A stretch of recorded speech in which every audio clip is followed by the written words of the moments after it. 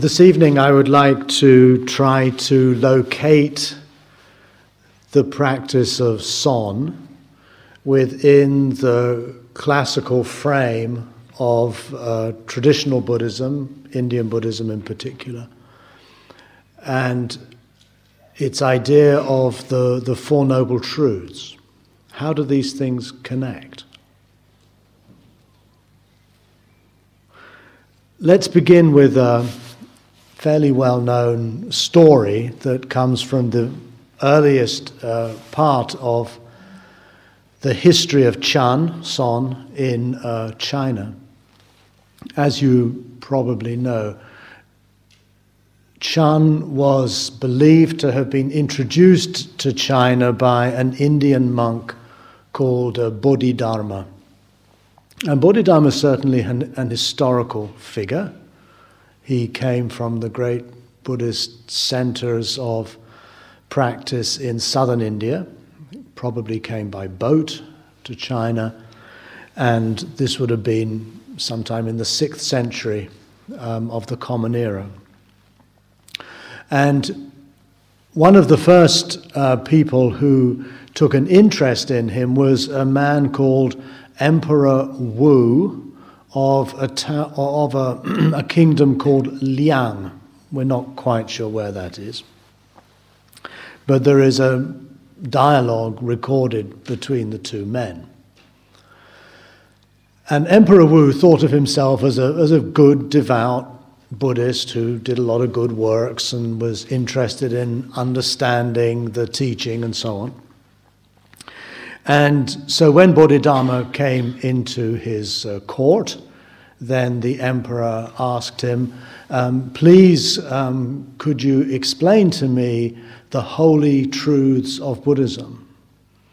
And Bodhidharma replied, unholy emptiness. And the emperor then said, well, in that case, who's standing in front of me? And Bodhidharma replied, I don't know.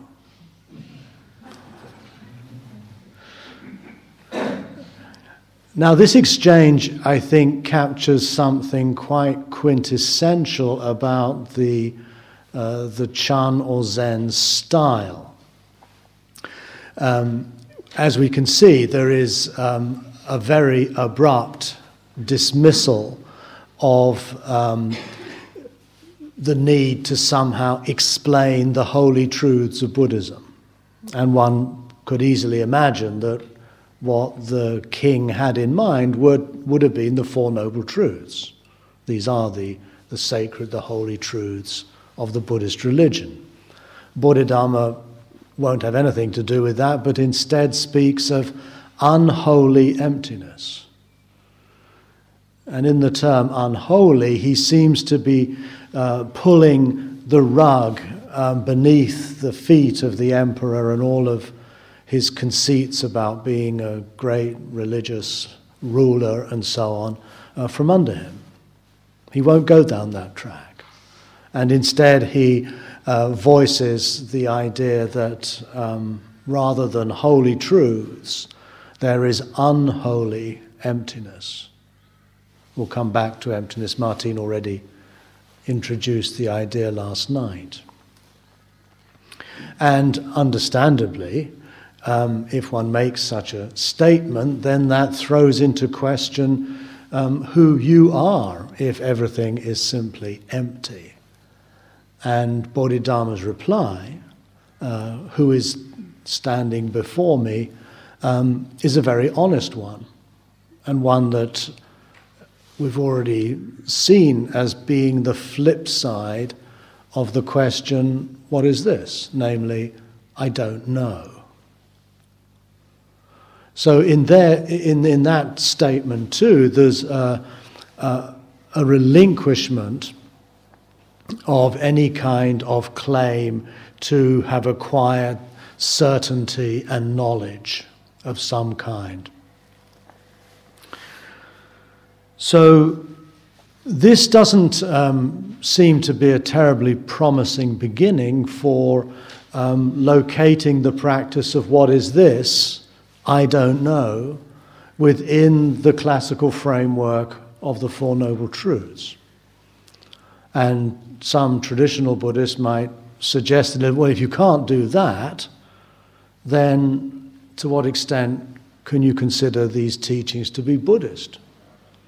And this indeed has been one of the objections to Chan, or Zen, Son, over the centuries, particularly from the schools that are more firmly rooted in the Indian way of thinking.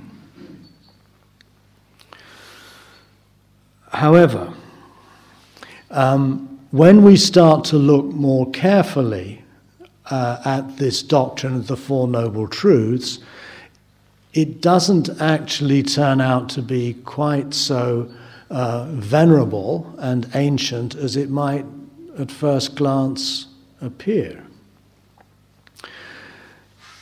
The idea of noble truth seems, from what we have learned from contemporary scholars, philologists, people who pick apart texts grammatically and syntactically, is that the very idea of noble truth was probably built on at a later date, and that what might have been there more in the beginning was actually had no reference to truths or noble truths at all.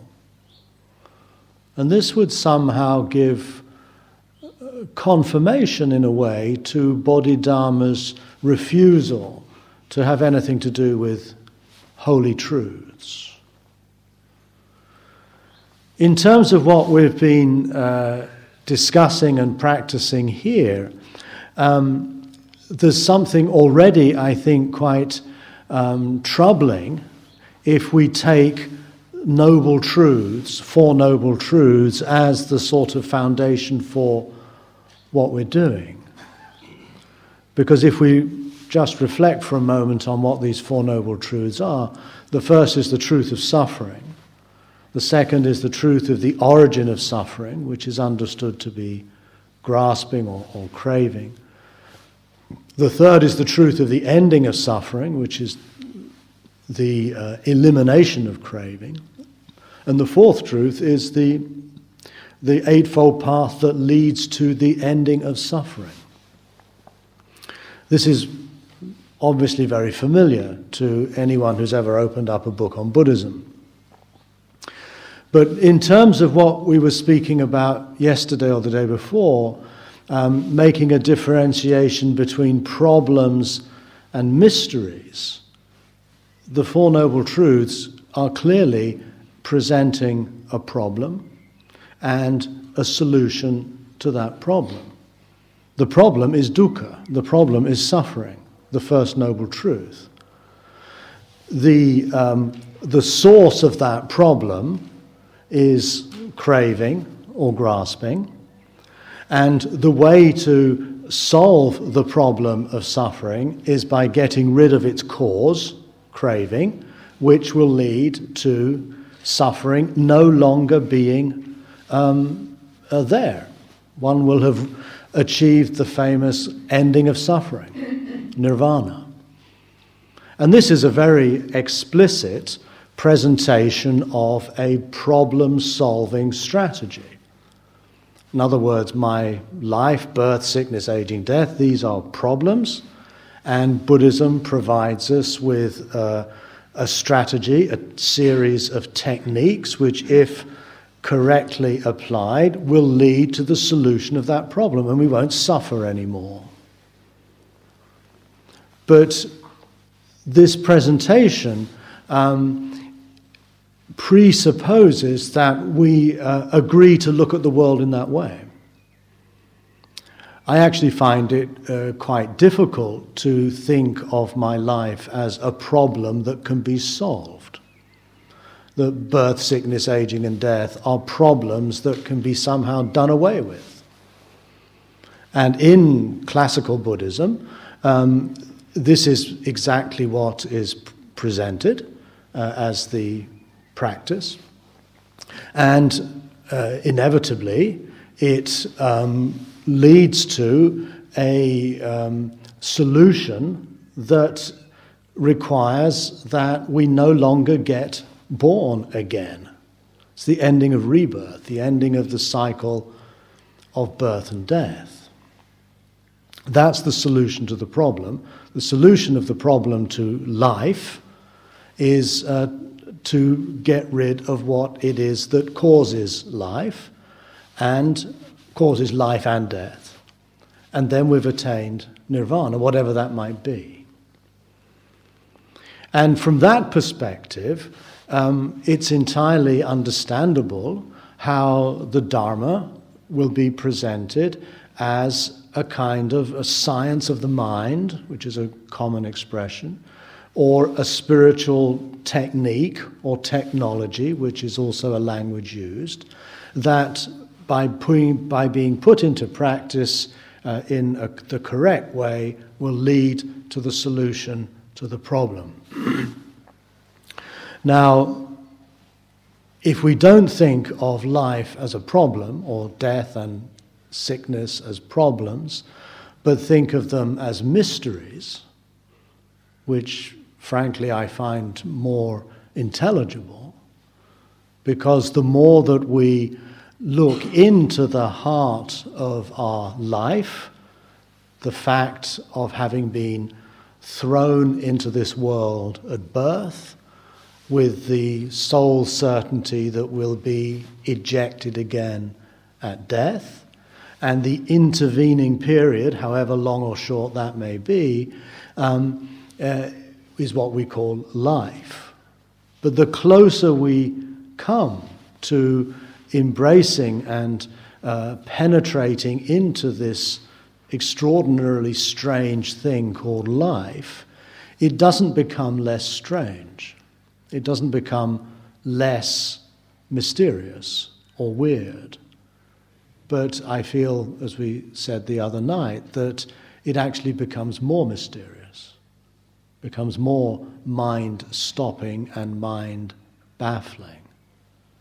So if we were to start from that perspective of life as a mystery rather than a problem to be solved, then we're going to have to reconsider what traditionally are understood as the Four Noble Truths, which seem quite clearly predicated on the idea of life being a problem, and Buddhism has got the solution to remove that problem. So I think the key to this, at least in my own understanding, is to put aside the idea of the Four Noble Truths, for which there is some scholarly legitimacy, and to consider what would be left once we take out the idea of noble truth. And what we will arrive at, and this again is quite clearly stated in the Buddha's first discourse, is not a set of truths, but a set of tasks. Not a set of propositions that we can either believe to be true or not, but a set of tasks, actions, that we can choose to perform or not. We move, in other words, from a truth-based metaphysics, which claims general truths about the nature of life, to a task-based ethics. My own view on this is that at a certain point, Buddhism made a metaphysical turn, that it ceased to think of itself as a pragmatic ethic and thought of itself more as a truth-based metaphysics. And possibly the reason for that was because it had to contend in India with other traditions who saw themselves in that way. And it got drawn into that language game, as it were. But if we put that into brackets and come back to what the core ethic may have been, and by ethic I don't mean morality, but rather a way of life, a way of practice in which we seek to flourish optimally as persons, then we kind of torque, meaning we kind of give us a twist to the classical Buddhist doctrine and find ourselves confronted with a series of suggestions or injunctions to act in a certain way. Now, Chan, or Son, or Zen, I'm just going to say Son, we'll get used to that in a minute, does in fact claim to have a lineage that goes back not only through the Chinese ancestors, but to Bodhidharma himself as the first patriarch of the Chinese tradition, and before Bodhidharma, all the way back to the Buddha in an unbroken line. Now, scholars have examined this lineage by looking at the dates of the different people involved, and it doesn't hold a great deal of water. It's not something I think we can take literally. But nonetheless, I do have a certain trust, an intuitive trust, that they are actually claiming to somehow continue a tradition that got sidetracked by scholarship and theory and metaphysics. And the Chan tradition insists that it's somehow communicating through its teaching something that was not actually written down. Now we can understand that in a variety of ways.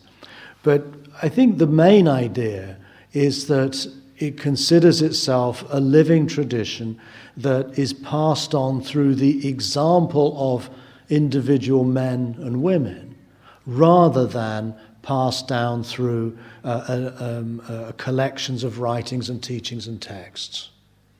And I think all Buddhist traditions, to some extent, would consider themselves in that way.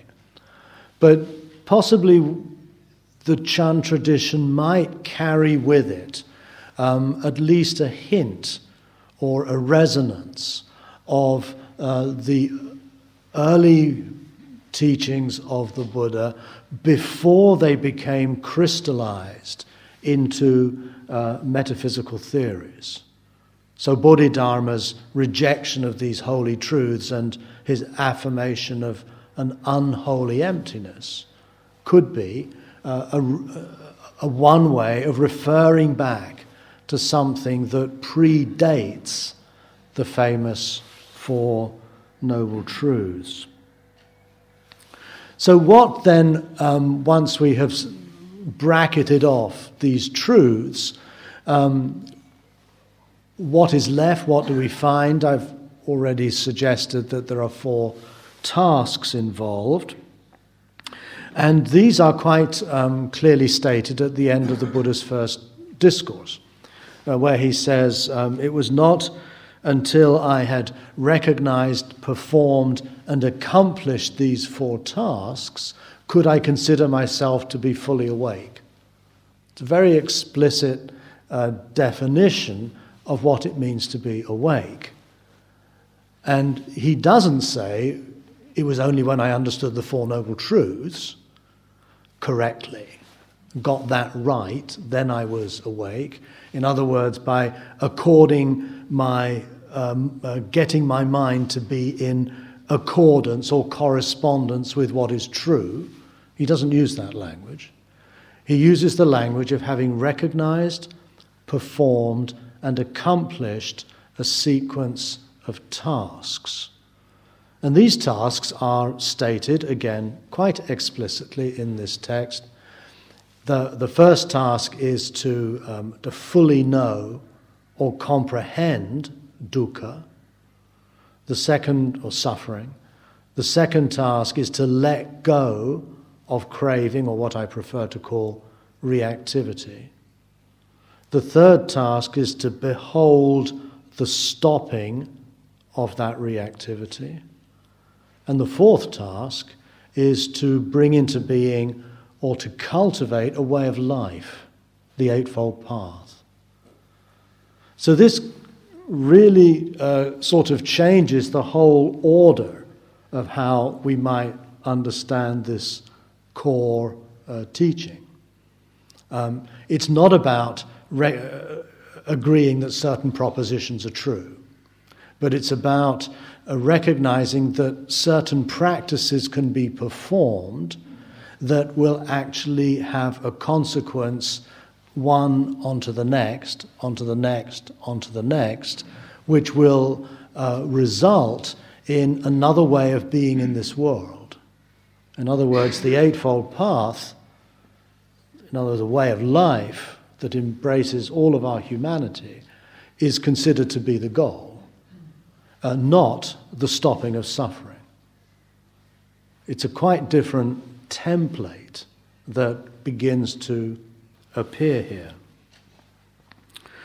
So again, just to repeat, to comprehend dukkha, suffering, life, to let go of reactivity, to see the stopping of reactivity, and to cultivate or bring into being a way of life. These are the 4 tasks. And they can be summarized quite simply with an acronym, ELSA: embrace, let go, stop or see, and act. That's the template within which I would like to rethink the Four Noble Truths. But that's still begging a question. How does this son practice we're doing on this retreat fit with that model? I personally feel it fits far better than with the Four Noble Truth model. So let's have a look at that. So the first task is embracing suffering. Suffering is a problematic word because it inevitably in English suggests only the painful parts of life.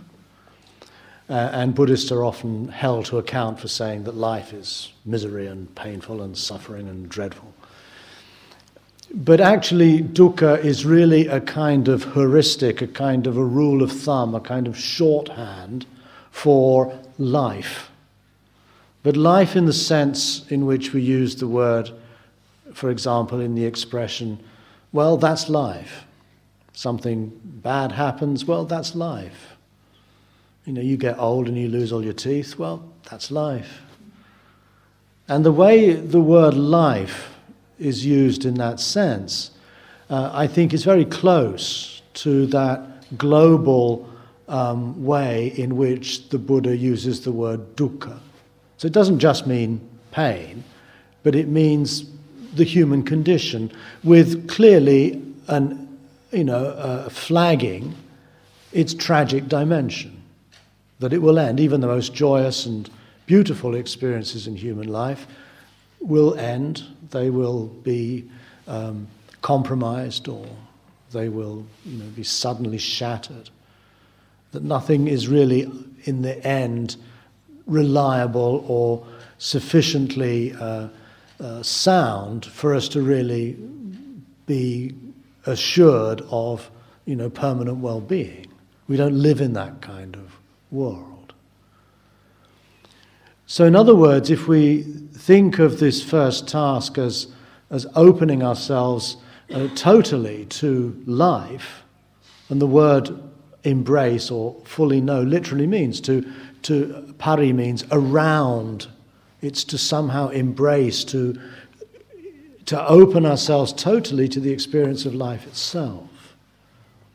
And the question, what is this, is simply one of different ways in which we do that. So by asking ourselves, what is this? Particularly when we have let go of the idea that this refers to any specific detail of our experience, but refers to the totality of life in this moment, which it clearly does. We're not asking, what is this breath, or what is this pain in my knee? We're asking, what is this moment, this total experience that is coming at us through the senses, that's bubbling up within our mind, that is held in our memory, that is projected into our sense of what we do next. What is this?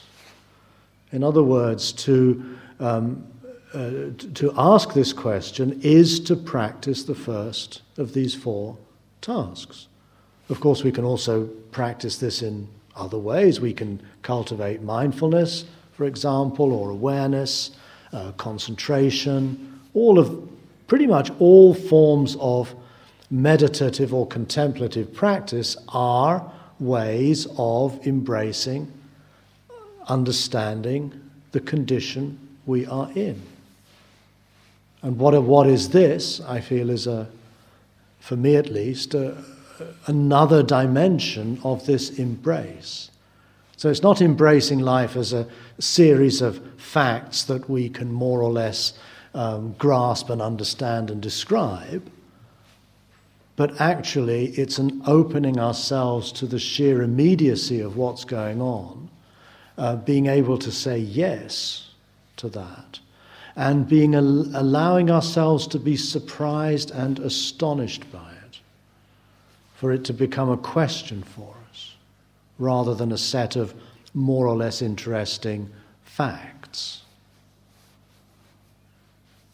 And at the same time, it's also a humility in which we acknowledge that fundamentally we don't know what life is. I don't, at least.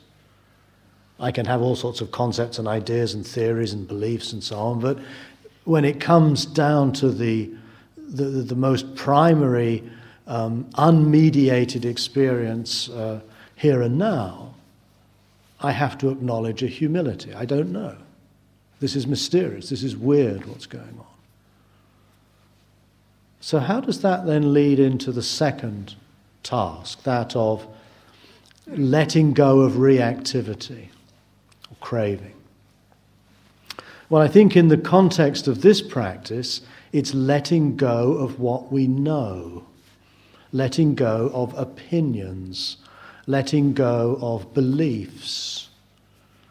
And as someone asked on the first evening, as soon as we ask this question, we immediately, reactively, automatically come up with answers.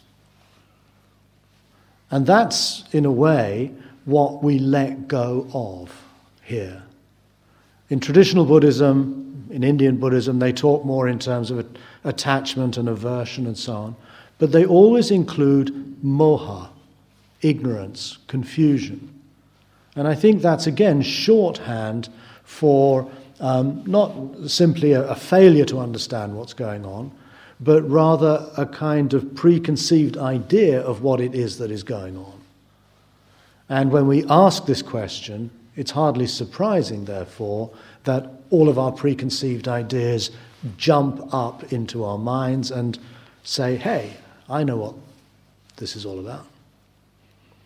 So the second task, if we look at this in the framework of this practice, is to let go of those thoughts and concepts and answers that keep popping up into the mind, and not getting caught up in their story, not becoming persuaded by their certainties, but simply seeing that as the play of the mind. It comes, it goes, and not getting caught up in it.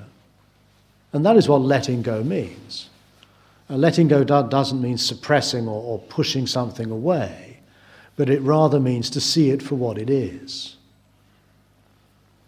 And interestingly, this idea of letting go of opinions is exactly the phrase that Nagarjuna, the Madhyamaka philosopher, Indian philosopher, uses to define emptiness. Nagarjuna says in his Mula Madhyamaka Karika, I think it's chapter 13, he says, Buddhas say that emptiness is letting go of opinions. Believers in emptiness are incurable, is the expression. It's a famous verse. But it accords very well with this approach. In other words, emptiness is not some privileged religious or spiritual state or object that we can come to know correctly. And again, Indian Buddhism tends to present it as an ultimate truth, whereas for Nagarjuna, it is a letting go. It's a letting go of opinions. In other words, it's rather more like an emptying than an emptiness. It's a process. It's a dropping away. Remember Dogen, when he came back from China, described his moment of insight or enlightenment as when body and mind fell away. There's a loss of something, a dropping away of something.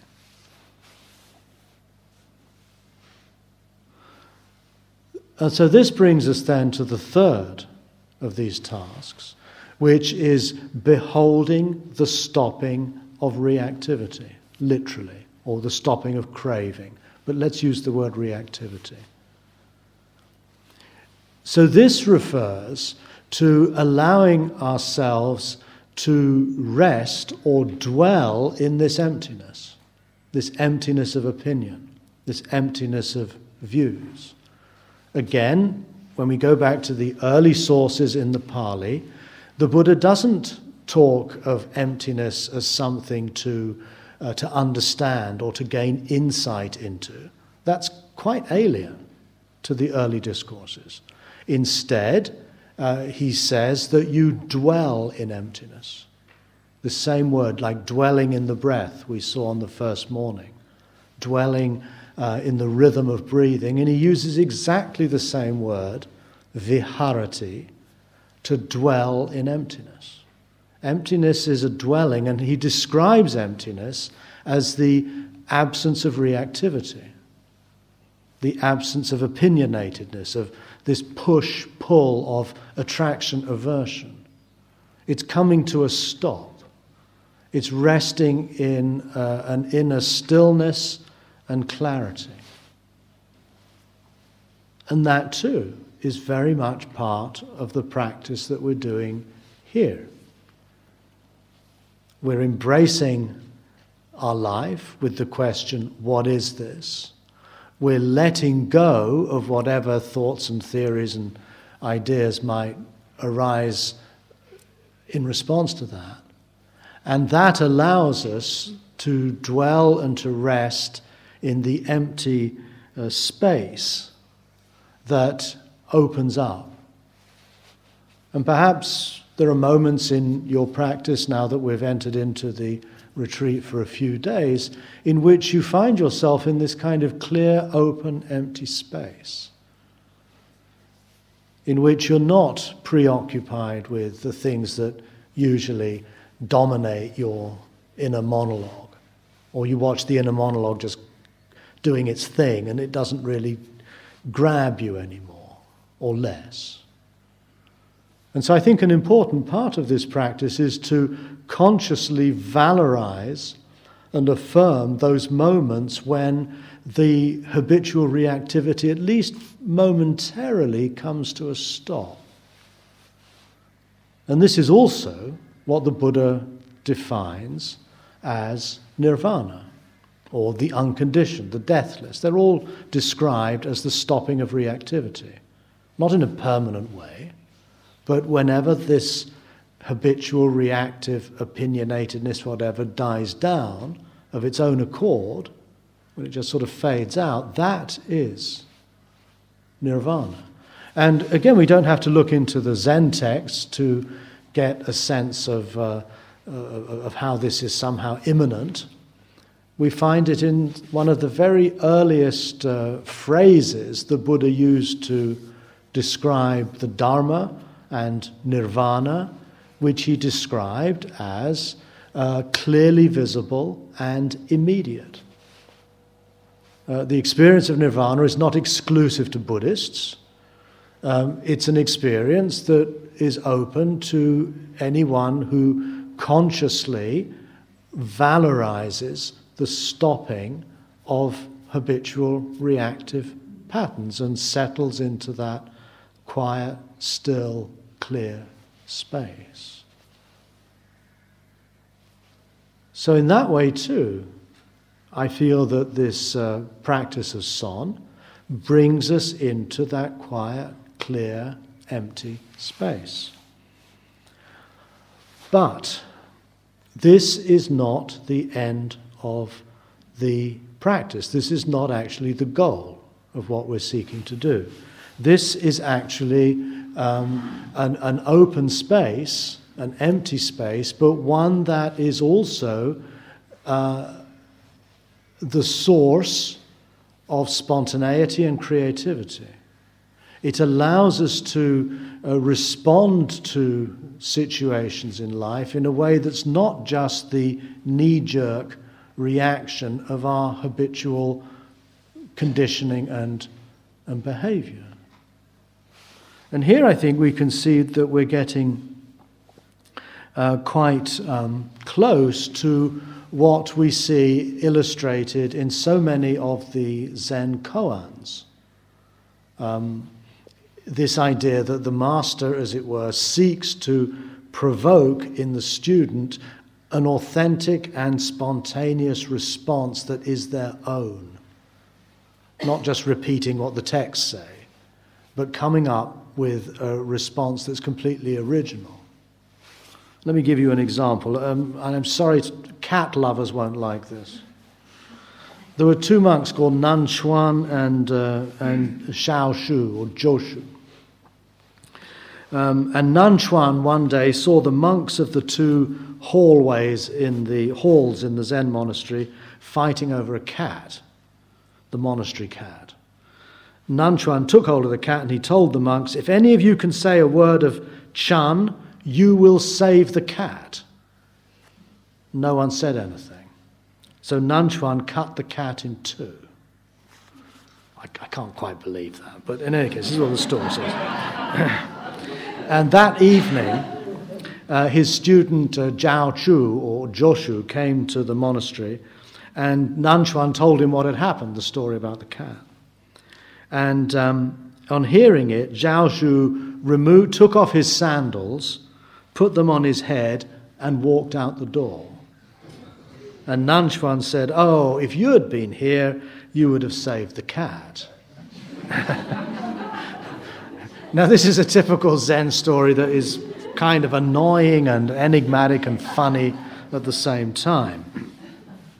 But leaving aside cruelty to cats, which I don't approve of, what it does show is a number of things. It shows that when faced with a dilemma, like how do we save the cat, most people hesitate. And in that silence, the Zen master says, "Okay, too late, we'll kill the cat." If Zhao Chu had been there, the great disciple Zhao Chu, and he just would have put his sandals on his head and walked out the door, that would have saved the cat. Why? I don't quite know. But the point is that these questions are resolved not by coming up with the right answer, but by making an appropriate gesture. And here I think we come to this fourth task. The fourth task is to respond appropriately to the situation at hand in a way that's not conditioned by our habitual behavior. Without hesitation, spontaneously responding.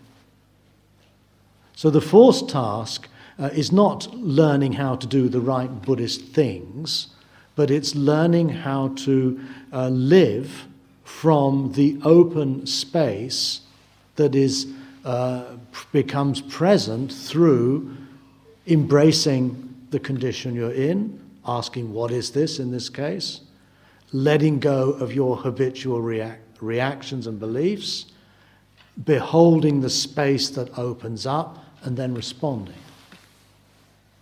So in other words, there is no answer to this question, what is this? As long as we're thinking along those lines, we're actually treating this question as a problem to be solved, rather than a mystery to be penetrated in which we let go of our habits and spontaneously and creatively respond. Another example of this that I witnessed in Korea when we lived there in the monastery is that during the periods where we weren't meditating, we often went and visited other Zen monks in different temples. But one season, Martine and I went to visit Zen painters or Son artists. And most of them we visited were basically they used brush art, calligraphy, or sometimes it was orchids or chrysanthemums or whatever. And what was interesting in seeing them work was that they would sit on the floor, very simple space, they'd have a pile of rice paper to one side, they'd have the ink stone and they would have rubbed the ink, and they'd have water and they'd have their brush. And then they'd put a piece of paper in front of them, and let's say it's a Thursday, that means orchids. They'd spend the whole day doing orchids, and by a very formal model. In other words, you have to 13 strokes or whatever it is, done in a certain way. It's highly formalistic. But when you see the end result, it looks very spontaneous. So what the monk would do, and sometimes it was a lay person or a lay woman, is that they would sit in front of the paper and get into a sort of meditative space. They would sit still, gather and collect themselves, and then at a certain moment pick up the brush and orchid. They'd look at it, they'd put it to one side. They'd get back into their meditative state, pick up the brush, another orchid. And this went on all morning. And occasionally they would put the painting in a different pile. They'd say, that one works. That one gets the seal and the little signature to it. I could hardly tell what the difference was. But clearly from their point of view, they were aspiring to create a work that was not conditioned by their habitual patterns of mind. They were performing a highly stylized activity, but one that allowed a degree of spontaneity and creativity nonetheless. And that's what they sought to value. There's a very similar story, actually, in our own Greek tradition concerning the painter Apelles, who was one of the great masters of Greek art. And this is a story that comes from Sextus Empiricus, who was a late skeptical thinker. And he regarded Apelles as someone who had attained the state of ataraxia. In other words, an untroubled state of mind, very similar to the Buddhist nirvana, actually. And one day, Apelles was painting a picture of a horse, and he couldn't manage to get the flecks of foam on the horse's mouth as it galloped along. And he got so frustrated with this, he picked up the sponge that he used to clean his brushes, and he threw it at the horse, and the flecks were perfect. And this is attributed too to his being in an ataraxic state, a nirvanic state in which opinions have gone, habits have gone. And we can probably extend that into different forms of art. And again, I don't think it's accidental that in the Zen tradition, whether it's Japan or Korea or China, the practice of Chan is thought of more as an art than a science. And I think this model of thinking of the Dharma as the practice of this fourfold task is closer to the practice of painting or writing or poetry or dance than it is to becoming proficient in a technical procedure. I don't think that's accidental. I think there is a strong paralleling of artistic expression or artistic life and this task-based ethics rather than adhering to a truth-based metaphysics. So in other words, when we look at it this way, if we think of son practice as contextualized within this fourfold task or this sequence of 4 tasks, it becomes more and more difficult to take seriously the notion of enlightenment as though it is a special privileged state or moment. This whole model and the way the stories of these monks and others are described don't really lend themselves to that kind of, oh, here's a moment of enlightenment. But rather, if we are to speak of awakening or enlightenment, it's a way of talking about a process. It's a way of talking about a complete relationship to our life as a whole. How we embrace it, how we let go of reactivity, how we stop and dwell in that empty space, and then how we respond. That it's only when all of those elements are somehow brought together into a coherent whole can we understand what in fact we mean by the practice. And this is not reducible to, special privileged moments that qualify us as having got the answer to the question. It's as much in how the gestures and the expressions that come out of this practice are just as significant as the moment of clarity, of emptiness, which is just as important as the act of letting go and the act of embracing what's going on. We can think of this as one experience with 4 dimensions, or we can think of it as a sequence. It doesn't really matter. They're both helpful. But they enable us to locate this practice within a broader life context. And that's, I think, important because it gets us out of this habit of thinking of meditation as a technique which will solve a problem and will get us some desirable goal. And finally, I feel that this way of looking at the 4 noble truths, the 4 tasks as I call them, is further confirmed in what in Zen are called the 4 great vows that Martine spoke to you about on the first night. The person who alerted me to this was Gil Fronsdal, who's both a Zen priest, or was trained as such, and is now a Vipassana teacher. He's also a scholar living in California. And he was the first one who alerted me to the idea that the 4 noble truths look as though that are the basis for the 4 great vows. But if we drop the notion of noble truth and replace it with task, then the 4 great tasks quite naturally morph into the 4 great vows. So rather than truths, we're actually now talking about commitments, vows. And the first vow is, sentient beings are without limit. I vow to save them all. The second vow, afflictions are inexhaustible. I vow to stop them all. Third vow, Dharma gates are without number. I vow to learn them all. And the fourth one, the Buddha way, the Buddha way is unsurpassable. I vow to accomplish it. So in other words, sentient beings are limitless, I vow to save them, is really an expression of fully embracing suffering.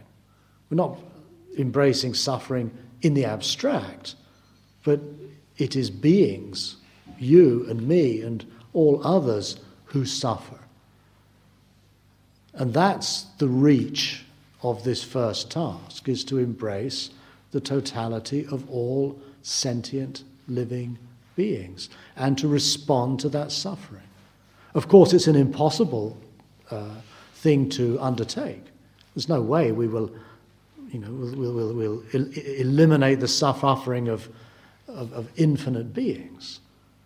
But I think it's a powerful expression because it points to the, again, like this question is an impossible question. This is an impossible task. And yet one that we cannot, in a sense, reject if we are to be true to our deepest sense of what it means to be human. Afflictions are inexhaustible. We vow to sever them or stop them. So again, this refers to what rises up as a habitual reactivity or craving or delusion or opinionatedness. And this is endless. It's going to go on forever and ever, probably. But that doesn't mean that we don't take on the challenge of seeking not to live from that perspective, to let go of those imperatives and let them come to a stop, even momentarily. And that opens up the Dharma gate. The Dharma gate, this is a Chinese expression, but a gate, again, is an empty space through which we can move. And likewise, nirvana, or emptiness, is the absence of what obstructs us from responding in a more creative and spontaneous way. That when we are settling into this still open space, it's like it is a gateway to another way of living in this world. And the way that this unfolds is as a way of life, a path, the Eightfold Path, the Buddha way. And that's what we seek to practice. So we started with the Four Truths, we moved to the Four Tasks, and now we find ourselves back with the Four Vows. And I think that this way of looking at the practice of what is this, the practice of song, is rather important, I think, to locate that within a broader frame of ethics, of philosophy in the traditional Greek sense, as a way of life, and, of course, a practice of contemplation, which is what we're doing on this retreat. And in this way, I think, we can begin to understand how this practice, which on the surface might seem to be quite foreign to what we're familiar with in the traditional Indian forms of Buddhism, actually fits rather well. So I'm going to stop there. I've spoken longer than I intended to. We have time for maybe one or two quick questions. Yes, at the end. So with that, can you speak up a bit, please? With that first vow, sort of tweaked in my mind just then was that if we're asking what is this in the context of that first vow, it's not just, is it not just of our own experience, or the totality of our own experience, but the totality of all the experience of all sentient beings? Yeah, I think that's where it ends up. It's the same with the practice of mindfulness too. You start being mindful of your breath, your body, your feelings, but as that develops, you open up more and more to the lives of others, all sentient beings, as the texts say. And I think it's true likewise with this, what is this? It's inevitably we start with ourselves, that's where we are. And so we often will be asking ourselves, what is this? What is my experience? But at a certain point, the whole of your environment and the world in which you are a part becomes likewise open to such questioning. And I think that is the natural consequence of starting with, who is this? What am I? And in a way, the more you ask that of yourself, the more you become a puzzle for yourself, a mystery. The more the rather sharply delineated parameters of me begin to break down. It's the same with mindfulness or awareness practices. When you notice that all of our experience is just impersonal thoughts and feelings and physical sensations and so on, that in itself erodes the fixity of me in my little tight cell of ego. It quite naturally begins to dissolve. And as that happens, whether it's mindfulness, whether it's this, what is this, you are opened more and more and more to the totality of life of which you are an inextricable part. So yeah, what is this leads, I feel, to all beings, inevitably. So in that sense, it's not as though compassion and love and so on are sort of the long-term outcome of this practice, but they're there right, I think, at the very beginning. And they're implicit. Wisdom, compassion are implicit in the question, what is this? Who are you, as it were? Thank you. Yes? Could I ask you to just say a little bit about the contribution of Taoism and Confucianism to the practice? No, certainly you could almost go as far. Instead of speaking of Zen Buddhism, you could actually speak of Buddhist Taoism, I think, in many ways. There is, within the Chan tradition, a very strong flavor of Taoism. And in fact, in the Tang period, in 8th century, which was the big flowering of Chan in China, they considered the works of Lao Tzu and Chuang-Tzu as part of the canon. They were considered to be as authoritative as the Buddhist texts. Later down the line, when they ran into all sorts of intersectarian conflicts with the Taoists, then Lao Tzu and Chuang-Tzu were politely left to one side. But I think it's unmistakable the language, the sort of the very feel of Chan or Son has a strong Taoist flavor. And ethically, particularly when you live in a monastery in Korea, for example, you realize that the social context for your monastic life is more Confucian than it is Buddhist. It's all about harmony within the community. It's because Confucianism is an ethical system about each person in the society having certain duties and responsibilities towards others in the society. You have 6 primary relationships, I think. And what you seek to achieve is a balance and a harmony in your social relations where you're maintaining, by acting appropriately, the harmony of the whole. And that was very much the culture of the Zen monastery, the Son monastery we lived in Korea. But nonetheless, Buddhism does differ considerably from both. Zen Buddhism does, I think, and I tried to illustrate this with the talk tonight, I think it does have very clear roots within the Buddhist tradition rather than just the Taoist or the Confucian one.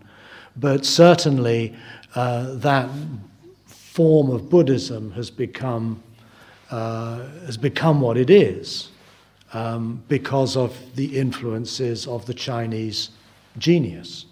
And this same thing happened in Tibet. Tibetan Buddhism is basically influenced by the animist and shamanistic traditions of Tibet, and there's no reason to imagine that things will play out differently in modernity, that Buddhism, as it finds its voice and its form in this culture, will inevitably take on the trappings and the values and the views of modernity. And I think that in some senses we can see that happening. And this, I think, shows how Buddhism has this curious ability to somehow cross cultural frontiers and reinvent itself. And the history of Buddhism, in a way, is the history of the tradition's own ability to keep reconfiguring itself according to new sets of needs in different historical periods and different cultures. Okay, it's 8:30. We'll stop here. In 15 minutes we'll come back and we'll have the last sit. Thank you.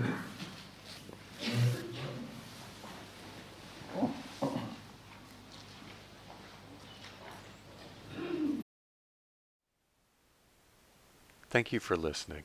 To learn how you can support the teachers and Dharma Seed, please visit dharmaseed.org/donate.